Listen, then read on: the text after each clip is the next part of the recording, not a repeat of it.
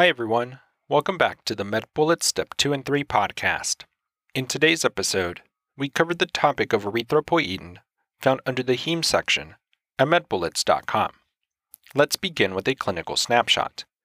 A 50-year-old man with a history of chronic kidney disease presents to the emergency room for fatigue. He reports he has felt short of breath and fatigued for the past few months.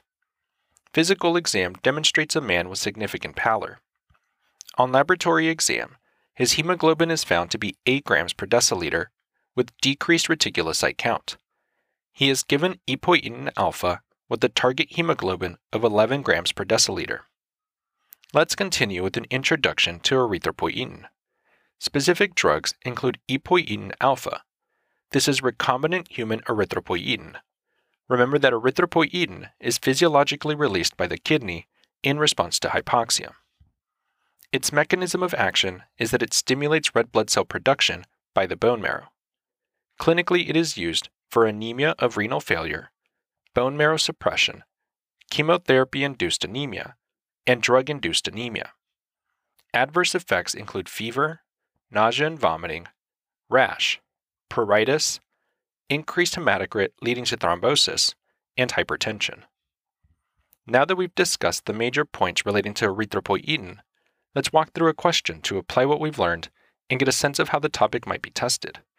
For this question, consider the following clinical scenario. A 65-year-old female with end-stage renal disease, currently on dialysis, is being assessed by a nephrologist who notes her hemoglobin to be 9.5 grams per deciliter. Which of the following is a known side effect of the drug she will most likely be administered? And the answer choices are: Choice 1. A rash that may progress to Stevens-Johnson syndrome. Choice 2. Reduced clotting ability. Choice 3. Worsening hypertension. Choice 4. Diffuse pruritus. Or Choice 5. Fatigue.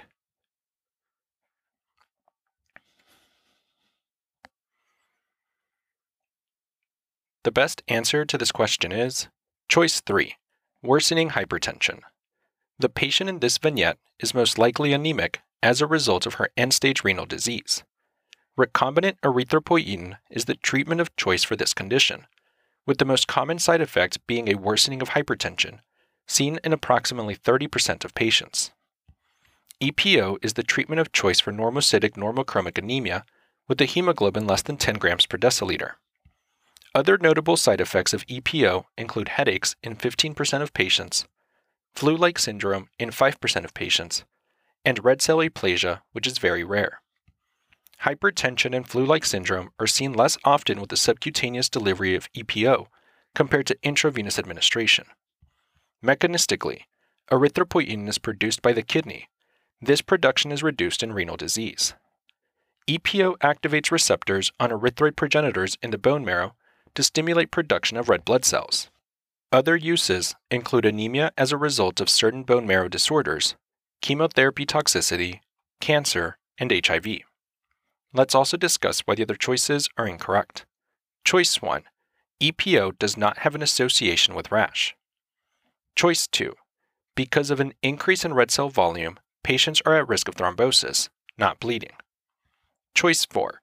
EPO does not have an association with pruritus. However, this can be seen with ESRD. Choice 5. EPO does not have an association with fatigue. It may help treat the fatigue seen in anemic patients. That's all for this review about erythropoietin. We hope that was helpful. This is the MedBullets Step 2 and 3 podcast, a daily audio review session from MedBullets, the free learning and collaboration community for medical student education. As a reminder, you can follow along with these podcast episodes by reviewing the topics directly on medbullets.com. You can listen to these episodes on the MedBullets website or phone app while reading through the topic. If the MedBullets podcast has been valuable to you, we'd be thrilled if you considered leaving us a 5-star rating and writing us a review on Apple Podcasts. It will help us spread the word and increase our discoverability tremendously. Thanks for tuning in. We'll see you all tomorrow, right here, on the MedBullets Step 2 and 3 podcast.